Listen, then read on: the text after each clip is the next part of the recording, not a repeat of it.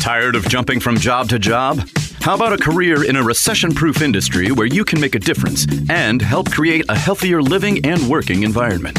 The pest management industry gives you the opportunity to work with more independence. OPC Pest Services will give you a chance to grow with advancement. Come be a part of our team at OPC Pest Services. Apply online at opcpest.com/careers. That's opcpest.com/careers. Where do you go to find all your favorite wine, beer, and spirits with selections customized to local tastes? For over 25 years, that go-to place has been Cox's Spirit Shop. Cox's, Louisville's go-to liquor store. You're locked on Fast Break Friday on The V Show. Presented by Ale 81. Ale 8, the soft drink of tomorrow. Ale 8, a new kind of taste. Ale 8, the soft drink of tomorrow. Ale 8. It's from another place. Crisp, clean, L8. Bang. Emanating from the ESPN Louisville studios and heard throughout the Commonwealth on the PNV network. Who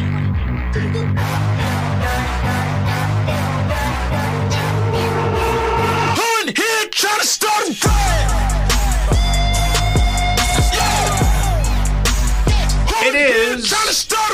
It is. It is Fast Break Friday. Thanks for being with us. Paul Rogers is here with us, and we're glad you're joining us. We are presented, as always, by Ale 8, Kentuckiana's original ginger soft drink since 1926. So there you go. And I'll tell you one thing. I'm not being snarky when I say this. I mean, there hasn't been a lot of drama for Louisville's team, especially now they've gone back to losing these one-sided games. But, man, oh, man, you look around the country, Paul, every night is just like bizarre buzzer beaters and three-pointers at the buzzer and tip-ins and teams coming from way down. You know, I've been following Alabama relatively closely, and they were down the whole game to Florida, came back, tied it at the buzzer, won in overtime. Arizona lost. I'm going to go do Arizona's game tomorrow, and they lost for the first time at home to Washington State. It was very good. I can't say that's a shocker, but there's hardly any short things. And then Connecticut, which seemed to be the closest thing to a short thing, went out and got their doors blown off by Creighton. So it's just wild. Last year, Alabama was rolling along, and I think they had achieved the number one ranking by this point. But anyway, they were having a great year and went to, I believe, was it Oklahoma State or they went somewhere and then got the tar beat out of them. I think you did the game, maybe. Might have. It was Oklahoma. I think they went to Oklahoma. Probably. And got beat by 20. Yeah, they about did. This time you know, that's exactly right. Yeah. It was Oklahoma. I remember seeing Nate there. That's right. So it's, the first prerequisite, though, is they have to make sure they're in my parlay before they have these huge, ridiculous shot at the buzzer, foul the three-pointer losses kind of things. Well, let me take a fast look here because – you know, I think, if I'm not mistaken, we started to do this on the show and we ran out of time the other day, so maybe I'll finish it up here. How many leagues – forget about being undefeated in the league. I mean, those days, that ship has sailed for leagues. But how many teams even are undefeated at home in their league? Arizona was. They just dropped out of that category. Virginia recently got beat by Pittsburgh. Virginia got beat at home. That's what maybe. I think that was the day I started to look at it. So I don't think there's anybody who is unbeaten at home here. I'm not going to do every league, but I'll do the Power Six and a couple of the bigger mid majors like the A10. The A10. There is, and you'd not be surprised who it is probably because it's a very good team. You know who's unbeaten at home? Only one team. Dayton. It's 13-0 at home. The only one in that league. Let's go see what else we've got here. You can go to the big. I don't think anybody in the Big 12 is impossible. I'm looking at the ACC. Nobody, obviously. Virginia, North Carolina, and Virginia have one home loss. They're the best at that. Big 12, there's no way anybody's. Well, even. Oh no, they are. How stupid is that? What am I talking about? That league is great. I'm going to guess. Not looking at it, it's Iowa State. No, that won. There's 3 unbeaten teams at home in that league. Iowa State State is one. Kansas, right? And one of them is Kansas. Oh, they are still unbeaten. Unbeaten at home. Okay. And then Houston is 15-0 at home. Houston's 15-0 at home. Iowa State's 15-0 at home, and Kansas is 14-0. That's so. What are their road records? Because they've all lost 3 or 4 games. Yeah, Houston's 4-3 on the road. Iowa State's 4-3 on the road. Kansas is 3-5 on the road. Could you imagine? I've said this before. If they played the NCAA tournament like they do the NBA, where you played in your own buildings, you might have there'd probably be 4 champions in the history of basketball. I did not realize that league is as good as it is. There's only 3 teams. There's 3 teams that have not lost lost a home game. That's incredible to me. The Big Ten, anybody? Let's see. Stepping up, any volunteers? Hands? What do we got? We have Purdue is 14-0 at home. They're the only ones. Okay, so you got one there. Where would we like to go next? We'll skip all the way down to the Pac-2 and see what we got working there. Home teams. Well, Arizona was, but they're 13-1. Washington State's 13-1. So there's nobody in that league who is unbeaten at home. SEC. I think you said this. Alabama and Tennessee have one loss. Alabama. Florida's only lost Alabama's one got game. one. And Tennessee's got one. Auburn's got got one. Florida's got one. Ole Miss only has. Ole Miss is 14-1 at home. Mm-hmm. Wow. And Kentucky is 11-4. Kentucky has as many home losses as every team in the league except Arkansas, Vanderbilt, and Missouri. Wow, that makes people up the road a little bit sad. Any other like mid-major you'd want to look? How about, you know what? I'd be curious to see the Mountain West. That's turning into a quality kind of high standard mid-major. San Diego State's 13-0 at home. They're the only ones. Attaway Aztecs. It's tough, huh? Aztec. I said Attaway. Are you an Aztec fan? Are you a closet Aztec fan? Or it was a closet Aztec? Oh, man. No, when they came to Louisville last year and they played Alabama and Creighton, I took their money lines, and they have a took care of you? Yeah, they have a soft spot in my heart. Yeah, anybody. Because I remember I got into some arguments with Alabama fans because I was making too many jokes and they didn't like it. And then they're like, well, we'll win. And then when they lost, I was like, bye-bye, guys. Anytime. Anybody that... Roll Tide. The sports fans are legendarily fickle, and if you can win money for them, you become. There was a racehorse, a harness horse in New York called Rambling Willie. Oh man, I'd have let him move in my bedroom if I could. I loved Rambling Willie. That and then Fluffy Socks from last year's it wasn't the Derby race. Socks. It was Fluffy Socks. Yeah, I put $5 on him because I was like, I like that name, and then he won like the second race of the day. Oh, you mean on Derby Day? Yeah, Derby Day. Yeah. You ever have an illogical infatuation with the horse just because he wins you money? No, not that I can think of. There was another one that named... I've never had... I've never really had one like that. Arisen Star was one of my favorite horses, and I did win a big Belmont. Did catch a big ticket at him when he won the Belmont Stakes, but...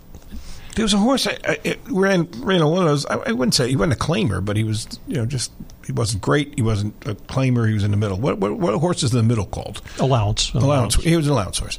For the life of me, I used to refer to him all the time, and now it's sad how fickle I am. I can't remember his name. Something Bear. He was a thoroughbred, not a harness horse, and it'll come to me down the road. But man, rest in peace. I'm sure he's gone because I was betting on him in college, and they don't live to be 40 very often. I don't think so. I used to go to the Preakness every year, and in one of my early years going, Marty McGee at that time was based out of Baltimore. Oh, he was? I didn't know that. Mm-hmm. He wrote for the Daily Racing Form and was living in Baltimore, and he gave me a horse in the Dixie Stakes, which was one of the Friday races. Said this horse is going to win. And I want to say it was supposed to be on the turf, and they moved it to the dirt because it was driving rain. It was a terribly sloppy track. So, and I can't think of his name. I'm hesitating because I'm trying to draw up his name while I tell the story, and I can't. But anyway, he ended up going off a pretty big favorite, but I bet him anyway, and he did win. Good. Well, but again, that was a one-shot wonder. I thought you were telling me he went on the dirt, and then because afterwards Marty was looking for you trying to. I didn't know they were going to move it onto the dirt, and so. And there was a horse named Connie's Gift that Neil Howard trained, who I had watched. I think not win, but should have won a race. And I was waiting for her to come back, and she did, and I won big, and she came through for me. Those are always. See, there you go. Unfortunately, the losing stories usually outnumber the winning stories. When we win, we think that's the way it should be all the time. It's funny. People get frustrated at Kenny because what he says afterwards, they don't like what he says. But he did say something the other day that is like, dark humor true. He's talking about coaches, and he was telling the players, you don't have regrets. Mm-hmm. And that is true, man. Every coach I've known, no matter how much they've won, remembers some game from 28 years ago that, I mean, may rest in peace, this guy, name won't mean anything to be around here, but he was one of my first bosses. He was the head coach at Hofstra named Richard Berg, and he wound up being the athletic director down at University of North Florida. Had a great career in the NAIA. Came to Hofstra, and they told me, get ready for the it's terrible now. I can't remember the kid's name. Let's make it up. Let's say it was Len Johnson. Get ready for the Len Johnson story. So what are you talking about? I said, trust me, you'll hear it. And sure enough, almost 5 times a year, he'd tell the story of how they're playing in the NAIA regional final to get to Kansas City, and Len drove the baseline down 1, and he's got a clear path to the goal. He bounced it off his foot and it went out of bounds. And there it was again. Time for the Len Johnson. He'll never forgot that. He probably, sadly, he probably was, muttering that on his deathbed one of those many years later. My senior year in high school, I was not playing a lot. I was having a pretty lousy year for a very lousy team, too. But we were at the old Shelbyville High School, and we were ahead in a game late, and there was a jump ball. Back then, you used to have jump balls. Yes, you did. And I kind of made eye contact with my buddy who was playing center because I thought he could get the tip, and I was going to take off and get it. Well, worked perfectly. I run down the ball, and as I'm about to lay it up, I kick it right out of bounds. I was furious. My coach was furious. I think, if I'm not mistaken, it might have been Caleb Love did that last night. He was going up for dunk, and as he went to gather himself, bounced the ball off his knee and knocked it right out of bounds. Well, see? I'm as good as Caleb Love. Absolutely. Glad to know that. Next year, Paul will be playing his trade. He's still got eligibility. Have to be in Arizona playing for Tommy Lloyd. All right, let's get to the 600-pound gorilla in the room. What changed in the narrative with the awful? I mean, Notre Dame is clearly not particularly good, and they're having a destroy. Although, I've said this, and I'm going to give Shrewsbury credit because you and I have talked ad nauseum about building a program, and you got to be competitive, you got to improve, you got to win, you got to maintain winning. They've been competitive all year, especially at the defensive end. You pointed out to me, I didn't even realize their average margin in the ACC games is 3 points. Right. That's pretty competitive. And now they've won 3 games in a row, and they've had a thing to hang their hat on. Louisville seemingly has gone backwards, and they've got reasons why. They've had injuries, and they've really down number of bodies. The cohesiveness has to be, clearly affected by guys being in the lineup, out of the lineup. But I really was looking forward to that. I'm not saying I went in thinking, they're going to win, but I went in thinking, okay, this is going to be we'll have an entertaining game. This will be a close game, and there'll be 2 teams that are very evenly matched, and we'll battle it out. And they never led. They never led once. No, it's just been so darn frustrating, certainly, but just confusing in so many ways. I mean, let's go back. Let's go all the way back to January 30th, the Clemson game, when they're just getting their brains beat out. Yes, you and I. And I actually turned to you, I think, and said, Bob, I'm sorry, I'm having a hard time hanging in here. Yeah, you did. I remember that. And, a few times you've ever done that. Then they kicked it into gear and came back and lost, but made a competitive game of it. They lost. I don't have the results. I'm looking at the schedule without the results, but I think it was lost by 6, I believe, after being way, way down.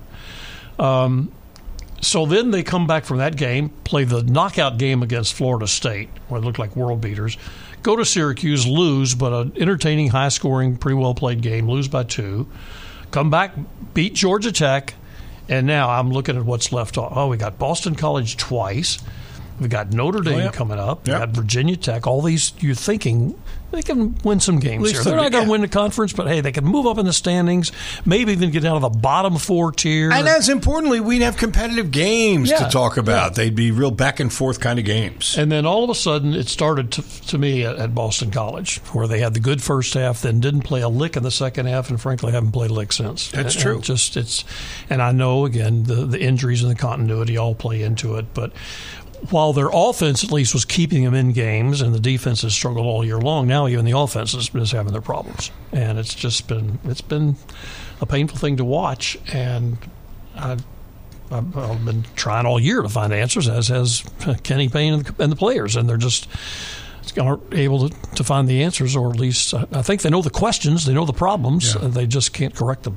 So now you got, at Duke Wednesday, which realistically is not a winnable game, and then you've got 3 games left all at home, which at one time I would have said are winnable, but now it makes you wonder if anything is.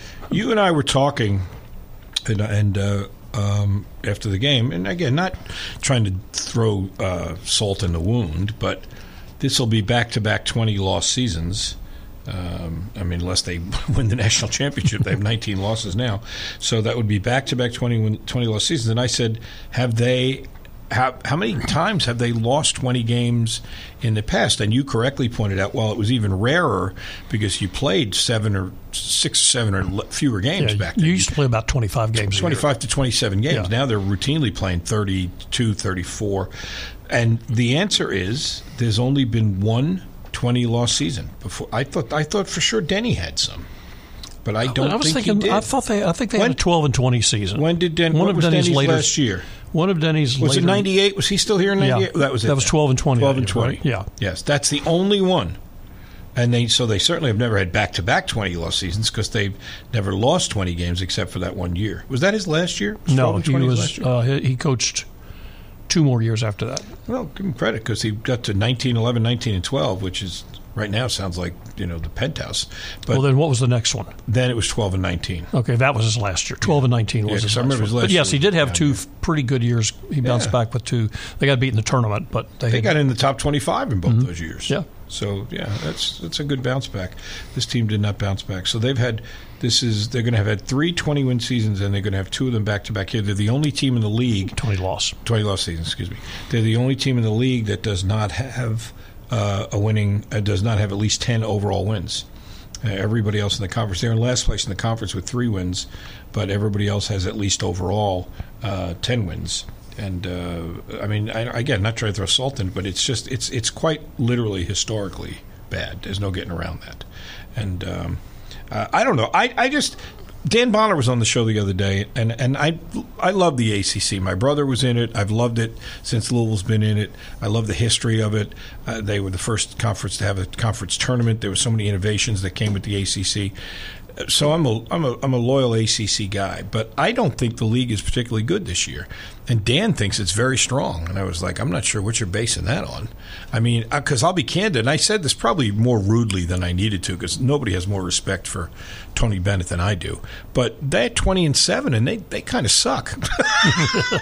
I mean, they're really not very good. Their 7 losses have all been by double figures, and 5 of them by 20 or more. That's what I'm saying. It's weird. That's what I mean. Yeah. That's why I tip my hat to the guy. He finds a way to win, but nobody wins without players, and his teams that were really good had lots of NBA players. This group is really limited. I think the league is very competitive, but I think North Carolina and Duke are top-tier teams. Beyond that, I'm not sure who is. I mean, they are competitive. When you look at it in this frame of reference, from the 4th place team, and I got to count, that's how far down you got to go. 1, 2, 3, 4, 5, 6, 7, 8, 9. From the 4th place team to the 13th place team, they're only separated by 2 games. Yeah. Or 5th place team. And I mean, Syracuse is maybe the poster child for that, going good, bad, good, bad, good, bad. And they're 8, and that's what figure. That's why they're 8-8. But yeah, you got Clemson's 8-7, Pitt 8-7, NC State 8-7, Florida State 8-7, Syracuse 8-8, Virginia Tech 7-8, and then a couple of 6-win teams, BC and Miami. Miami's a little mystifying. I'm surprised they're 6-10. I thought they'd be better. Yeah, but they're 15-12 overall. I mean, you look at the overall records of the teams. Everybody has a winning record. Forget about just double-digit wins. Everybody has winning records in the league except Notre Dame, Georgia Tech, and Louisville, and that's kind of so the bottom is the clear bottom. Yeah, they really have been. Although, and again, not trying to throw salt in the wound here, you can make a case that those 2 coaches have done pretty good jobs. I mean, in Notre Dame, I think Shrewsbury has built a foundation, and Georgia Tech has the loudest 4-win season you've ever seen because their 4 wins are against like all the marquee teams in the conference, right? I mean, so he's done a pretty darn good job there. And then they came in here and got beat by 12. It's kind of weird. So, and it's going to make a fun tournament, I think, because I think that you'll that's the beauty of it is the unpredictability. That's what we love about the NCAA tournament. But I don't know who. Everybody loves the upset until your team gets upset. Exactly, that's exactly right. I remember that year Louisville lost the first game of the tournament to Morehead State, and how crushing that was. And I said, well, a lot of people are celebrating, man, that's a great tournament. That's what makes it so good. We're going, I hate that. Bracket's out the window. That does make me laugh, though. I mean, we're getting ahead of ourselves. We're not even nearly at the bracket point yet. But people, I don't know what they seemingly think they're going to hit every game, because the odds, are so astronomically against. It's like playing heads or tails. And what do you think you're going to get it right? 30. What would there be? These 32 first round games. I mean, what do you think you're going to get? It's 32 heads, tails, heads. I would love to be the insurance company backing the bet of picking every game in the NCAA tournament. I'd take that mod myself. Isn't that why Warren Buffett's got that $1 billion bet or something for the perfect bracket? Yeah, something like that. I wonder how close anybody's ever come. Oh, I can't imagine. But I mean, another one I would insure is pick the Derby 1 through 20 order finish correctly. Oh my God, that's also impossible. Yeah, I think it's literally impossible. I think it was like the year that Loyola Chicago went far. I think the closest it was this guy had like a perfect bracket to the Elite Eight, and then that's one. I think it was Loyola ruined it again. Now, if you played these games on campus, you'd have a shot at it. Because a lot of these early round upsets would not be 5-12s, not happening. They're not. You don't think UMBC would have won in Charlottesville? I think they would have had a hard time there. Yes. So, but the way it is now, when you're playing out in Boise, Idaho at 10 o'clock in the morning or whatever, I mean, it is kind of weird that's how it sets up. But that year Louisville lost to Morehead. That was in Denver, and it was the first game of the tournament. I think the first that. game of the tournament would be on the East Coast, yes. not out the mountain. It wasn't West, but Mountain Time Zone. Yeah, it was the first game of the tournament. And it was, I think, 11 o'clock in the morning out there. It was. I remember our game ended. No other game was done. We were packing up. That's it. We're finished. Weren't we the first game against Minnesota too, in 2019? We that was in Des Moines. I don't remember if it might. I don't know. It was an early game. Yeah. I don't know if it was the first game or not, but I think it was pretty early. Let's take a look at that 2019 NCAA bracket. Yeah, we didn't. Yeah, a couple of years we didn't stick around very long. That's a good point. And in 2010, we lost the first round to Cal. And it was the last game played, so I told everybody we almost made it to the second round. We were in it. We lasted 30. How many games would that be? 32 games or whatever it was. And by the way, that last game was played in Jacksonville, Florida, not in the Western time zone. Yes, I do remember that too. I remember that. I guess we were broadcasting it, right? Yeah, we must have been. Yeah, we do that. Yes, but I'm trying to remember if there's restrictions like this. All right, this is not going to say. Who was coaching at that time? That was Pitino, 2010. Oh, no, then this goes before that because Denny was still coaching. Denny was coaching. We got beaten. Well, you didn't do games with me when Denny was coaching. No, but that's why I'm saying I can't figure out why I was there. But I was there. Was the whole tournament not on network TV yet at that time? Where? In Orlando. We were in Orlando one year under Pitino and got beat. No, it wasn't Pitino. Because Jerry, I'm just sorry. Jerry, if you're listening, my apologies. He was so pissed off because he was on Denny's staff. Jerry Eves? Yeah. Yes, he was on Denny's staff. Maybe you were there maybe you were working. I don't know. You weren't working with me. Maybe I was just covering the game. I don't know. I can't believe I was, but what the hell, I got a free trip to Orlando out of it. He was so pissed, he walked me around the arena for like an hour and a half. Just bad-mouthing everything that was going on. It was unbelievable. Why didn't we do this? We should have done this. No way. We should lose that game. I mean, it was one of those things where you just step aside and say, this man just needs to vent, so let him go. And we walked around, and I was amazed how many homeless people there were there. They have a bad homeless problem outside the arena in Orlando. Did you know that? Yeah, very bad. It was very bad. Maybe they still do, but you're talking 15 years ago. Yeah, that's a good point. It's probably solved by now. But I'm surprised Jerry's not still walking around the arena. He was so pissed off. Let's go see when what were we just looking at, 2019 or what it was? We lost to Cal, correct? Is that what you said? 2019 was Minnesota against Richard Pitino. Oh, that's right. That was a Minnesota team that couldn't make a three, and of course, in that game made a million of them, and then the next game went like 2 for 19 and got beat by Michigan State. They were a 10 seed. Louisville was a 7 seed in Des Moines, Iowa, and Minnesota won by the final score. If I could blow this screen up so I could see it. Wow, they won pretty 86-76, and then they got drilled by Michigan State 70-50. Oh, and Michigan State went all the way to the Final Four. So if you lose, you always want to lose. I always feel like you want to lose to a team that goes far. You don't want to lose to some schlub. You know, you want to be able to say, well, they were really good. You can always track your loss to the national champ, though. We lost to the team that lost to the team that lost to the team that lost to the team that lost.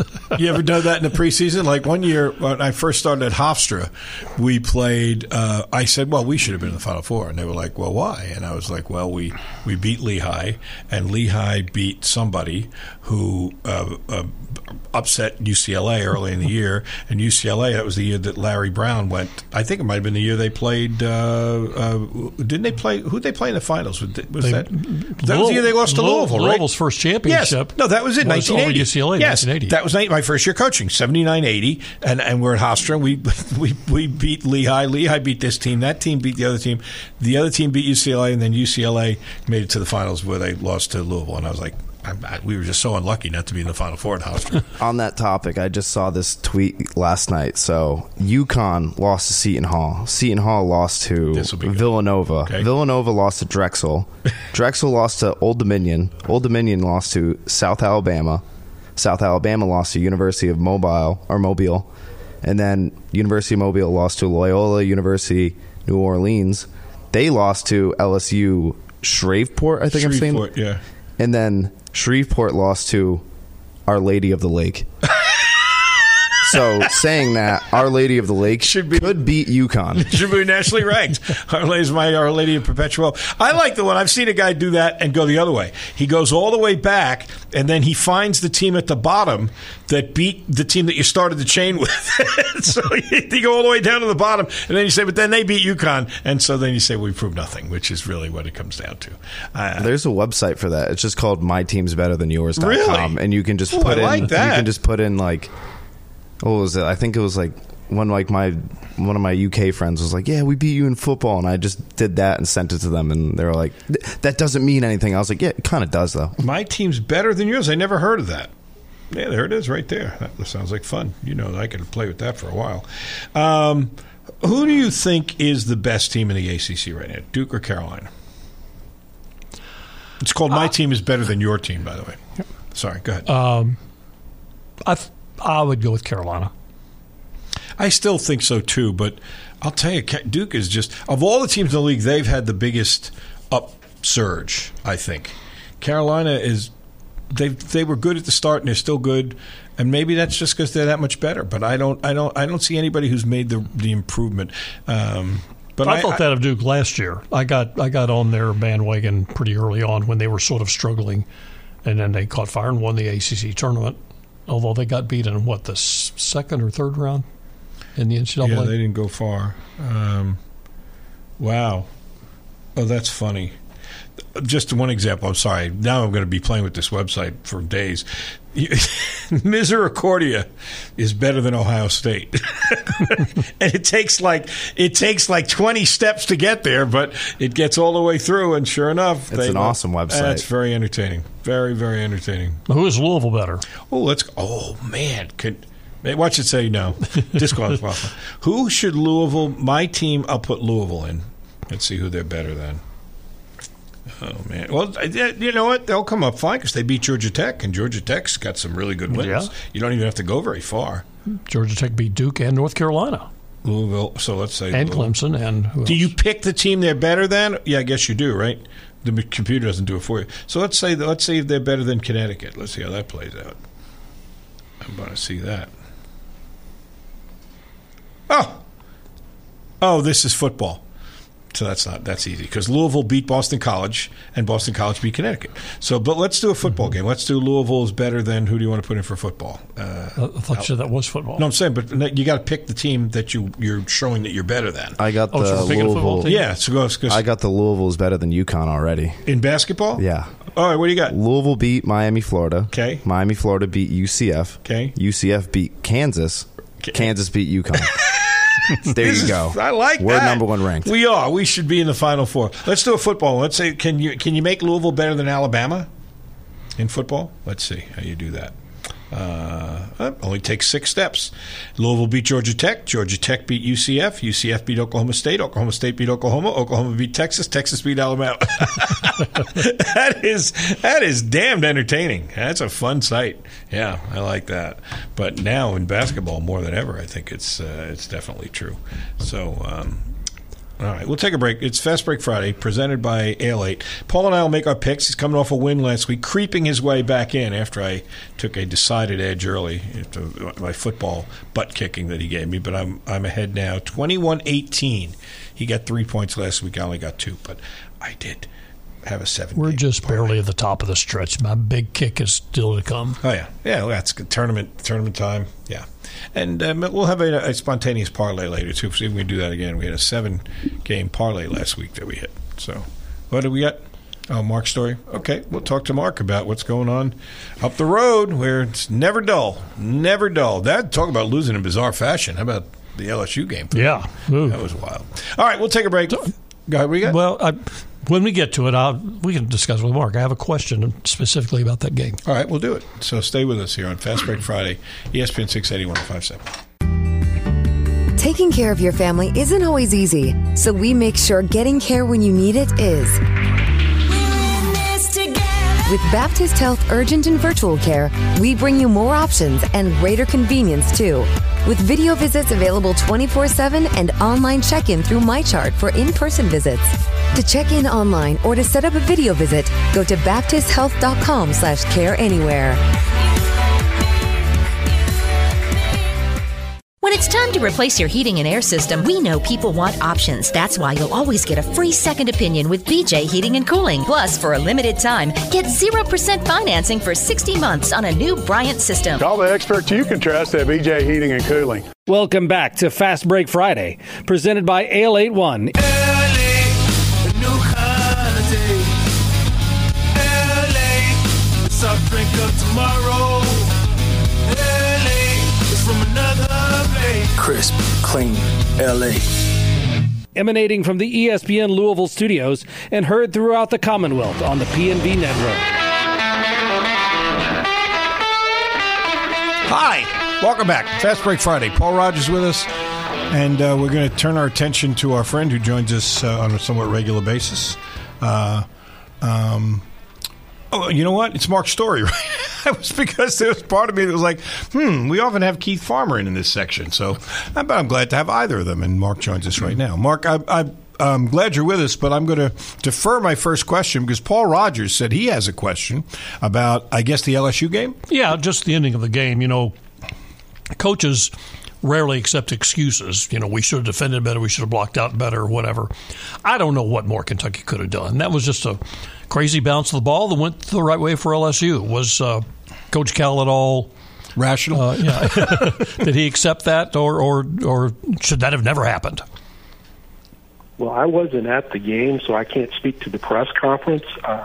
I think Jordan Wright drove the ball. Adu Fierro blocked his shot. Wright made a really, really heads-up play. As he's falling out of bounds, he just throws the ball toward the rim. I think if you watch the replay, Kentucky, they had some guys ball watching, and LSU guy cut to the basket and put it in. But my guess is if you're a coach looking at that, you're like, hey guys, let's play to the end of the game. This ball watching is not a good plan. I am struck by the fact that they have 4 home losses, and there's nobody in the league that's got more, I don't think, than 4 other than the teams really at the bottom, like Vandy and Missouri, I guess. And that's the thing that really pisses fans off. It's when, I'm serious, I mean, you lose at home. And I'm just wondering how much there's always a festering undercurrent of dissatisfaction unless you've just won the national championship. And we talk about this all the time, my little DEFCON 1, 2, 3, 4 meter. But how much are the losses at home, especially what's sticking in people's craws in your mind? Well, I think that's a big part of it. I think there are 2 things. I think there are 3 things. I think the fans have really liked this team. I mean, they like the players individually, and I think the fans are just very hungry for Kentucky to get back to quote-unquote being Kentucky. Then the fact that they've lost, so many of the games they've lost have been games they've led in the second half. That tends to raise the frustration. And then you're right, they literally had never lost 3 home games in a row at Rupp Arena. They've lost 4 games overall, and this was a year when I think the fans thought they had the kind of team that would go undefeated at home. So, yeah, I think that is a big part of the frustration. All right, so where are they now in terms of if you were doing a State of the Union address with all the injuries they've had, and now because of that, the difficulty to get the cohesion on the floor, some disgruntlement about their defensive ability and rotations and everything that goes with being a good defensive team. Now they were shooting and scoring all sorts of points. What's the State of the Union address in your mind? Well, it's still as frustrating as it is, it's a mistake to count them out. There have been Calipari-era teams that, quote-unquote, gelled later than this, that made, in 2 cases, in 2011 and 2014, made Final Four runs. And even in 2018, a team that struggled worse than this team has struggled got hot at the end and won the SEC tournament, and went to the Sweet 16. So, there's still time and talent to get this going in the right direction. I do think it's a little bit dangerous when you're having to count on, maybe they'll turn it around. I don't, know that that's a great position of strength, but I do think when you have, young rosters on purpose, there is more room for late season turnarounds than maybe on more experienced rosters. That leads to this question, and it's not a sarcastic one; it's a legitimate one. I mean, he was very good, he being Cal, at being ahead of the curve on things. You and I have talked about this on the show before, I think, that, he got in on board with one and dones when people were reluctant to embrace it, and he was like, oh, heck with it, I'm going full bore with this. And then all these guys that were, borderline NBA players came charging through the door, and the next thing you know, the most ardent objectors to it became their biggest advocates. Mike Krzyzewski was, this is going to be terrible for college basketball, and then all of a sudden they became one of the leaders of getting one and dones. All right, so now the new thing became the portal, and so he seemed to want to embrace the portal, but he didn't get the kind of success he wanted with that.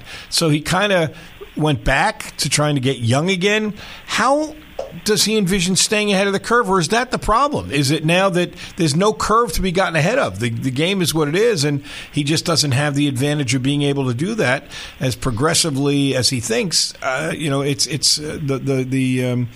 The playing field's been leveled in a way that it has never been before. Is that really at the core of what the problem is for Cal and for why he doesn't have the same kind of dominant success? That's a good question that I think about, too. I think some of it, the transfer portal allowed the older players remaining in college basketball. It allowed other programs to congregate more of the older players on their teams, and that way they were able to mitigate some of the advantage Kentucky was drawing from its youthful but highly talented rosters. That's mitigated. I think that's some of it. I think the free COVID year has actually hurt Kentucky because even though Antonio Reeves and Trey Mitchell are benefiting from the free COVID year, but I think that has enhanced, what I alluded to before in terms of there being more, experienced college players that you can, put the better ones together on the same rosters. I think that's mitigated some of the talent advantage Kentucky might have had. the other thing that's happened, the SEC has gotten good. I mean, the top of the SEC is good. The coaching's better, and the league is deeper. There are a couple of kind of dregs at the bottom of the standings this year, but down to about 10, 11 teams, this is a really strong league, and that has impacted Kentucky. It's Alabama is a game ahead of Tennessee. They're 11-2. Tennessee's 10-3. Auburn 9-4. South Carolina 9-4. Florida tied with UK for fifth place at 8-5. 3 games behind. It's unlikely that they're going to be able to make a run for the regular season championship. And Cal talking about, there's objectives and championships to be won. And so now they're probably going to have to focus on the SEC tournament. How much that's the wrong choice of words. I was going to say a harbinger, but that's the wrong choice of words. How much significance do you give to how well they do in the rest of the regular season here to project out for their chances in the SEC tournament, including obviously seeding because there's buys involved and things like that. But what do you look at knowing the matchups they have going down the stretch here? I think there's a better chance of doing well in the tournaments, both SEC and NCAA, if they play well down the stretch. I alluded to that 2014 team, which was the Julius Randle Harrison twins freshman year. That team was dead in the water to the end of the regular season. They lost 3 of their last 4 and got blown out 20 at Florida in the final game of the regular season, and then figured it out in the SEC tournament. So I'm not saying that if this thing doesn't go well down the stretch, as long as Kentucky does enough to get into the NCAA tournament, there's at least a chance. But I think you would feel a lot better about their chances of doing something in March Madness if they play well down the stretch here. Kentucky was just lighting it up offensively through the first half, maybe even close to 2/3 of the season. Is it just SEC competition that has slowed them down, or is there something just not clicking anymore? Well, that, too, is an interesting question. I think their conundrum, so to speak, I think their best offensive team is not a very good defensive team, but when they have to make, personnel changes to be better defensively, it affects them offensively. So their choice is sort of, just blow it out offensively or try to find some kind of balance, and I think that's what he's tried to do. I also think, at least in the Auburn game, they chose not to play the way they've been playing earlier, where they were so wide open. I think they deliberately slowed it down a little bit, and obviously people consider that probably their best win of the year, so it puts them, it's just kind of an interesting situation for them, because I think they're sort of caught between trying to just be the best offensive team they can be, or trying to find a greater balance with more defensive proficiency, and that, I think that's part of it. Computer is certainly not foolproof by any stretch, but if you go by the computer, Alabama comes into town for the next Kentucky game. Alabama's a 62% chance to win that game, according to the computer. I think that game's basically a toss-up. Kentucky goes to Mississippi State, where the computer says Mississippi State is a 59% chance to win that. That seems a little high to me, but I'll get your thoughts on that. Then Arkansas comes to Rupp, and that's not surprising. 92% chance for Kentucky to win that. Vanderbilt comes to town, 97% chance, so that should be a 2-game win streak right there. And then they end the season by going to Tennessee, who would be a decided favorite, I think, at Tennessee, 82% according to the computer. So they could be 2-3 down the stretch, although, like I said, the computer is anything but foolproof, although I think we'd all be surprised if Vanderbilt or Arkansas comes and wins in Rupp. But how about those other 3 games? I mean, what do you see happening there? What do you think the most likely scenario is, even if you don't specifically pinpoint the game? Out of those 3 games, they get 2, they get 1. What do you think? I think to feel good about them, they need to get 2. Okay. I think they need to beat Alabama in Rupp, and I think they need to win one of the other 2 road games. Now, I think they've won 8 games in a row at Starkville, so that's been a good locale for Kentucky for whatever reason. Now, whether that means anything for this year, I have no idea, but they have tended to win there. And they've actually played fairly well at Knoxville. They beat them at Tennessee. They stunned Tennessee in Knoxville last year. So I don't think any of these are hopeless, but I think to feel good about them, to me, they need to win 4 out of the last 5. What is the SEC format, the tournament format? I forget. The top 4 draw double byes into the quarterfinals. That's it's not impossible to win the tournament from outside that top four, but it's really hard. Well, so that is, forget about winning the regular season. Right now, they're a game out of the behind the two teams tied for third and fourth. Auburn 9-4, South Carolina 9-4, and then Florida and UK at 8-5. So it's like a pennant race in baseball. That's really the urgency, is to try and figure out a way to get to be in of those four teams I just mentioned, be one of the top two, so you get that double bye, I think. So, and I don't know, the tiebreaker I assume is head to head, right? So that's the first tiebreaker. But if you have unbalanced schedules, you may have played a team twice, or you can. If people are interested, you can Google SEC tournament tiebreakers. It's fairly. It gets to a fairly Byzantine level, but that's just the nature of. Do they finally get to the coin toss level? But I mean, they've beaten Auburn, so they would have the tiebreaker on Auburn, right? Remember, people were freaking out back at the end of football season on the ACC championship, whether it would go down to a coin toss to decide the other team. It's hard to get there. You got a lot of factors. Did they beat South Carolina, or did they lose to South Carolina? They did not. South Carolina would have the head-to-head. And then Florida and UK, they had they split. So you would have to go to game. Wow. Yeah, they split. So they have a tiebreak against Auburn. They don't have the tiebreak against South Carolina and Florida, and they are dead at 1-1. So I don't know what they do there. They play a pickleball. Well, one of the tiebreakers is how you fared against the team that won the league, which would make beating Alabama. Oh, huge! Potentially really important. Huge, yeah. Absolutely. All right, well, we'll see. There'll be no lack of drama down the stretch in this college basketball season, Mark. So we appreciate. Oh, by the way, what is Trey's health? Do we know? What is the status with his health? I don't know that we know for sure. I think or maybe it's the hope, is that he will give it a shot tomorrow, but I don't know that anybody has said that officially. Because he's got two things working, right? Then you have a back, and he's got another issue too. He came back from he missed a couple for back issues, and came back in the Ole Miss game, which was going to be the first game all year Kentucky'd had its entire roster. And then he hurt his left shoulder early in the second half of that game. Has been out with that since. Texter says South Carolina showed the league how to slow Kentucky down.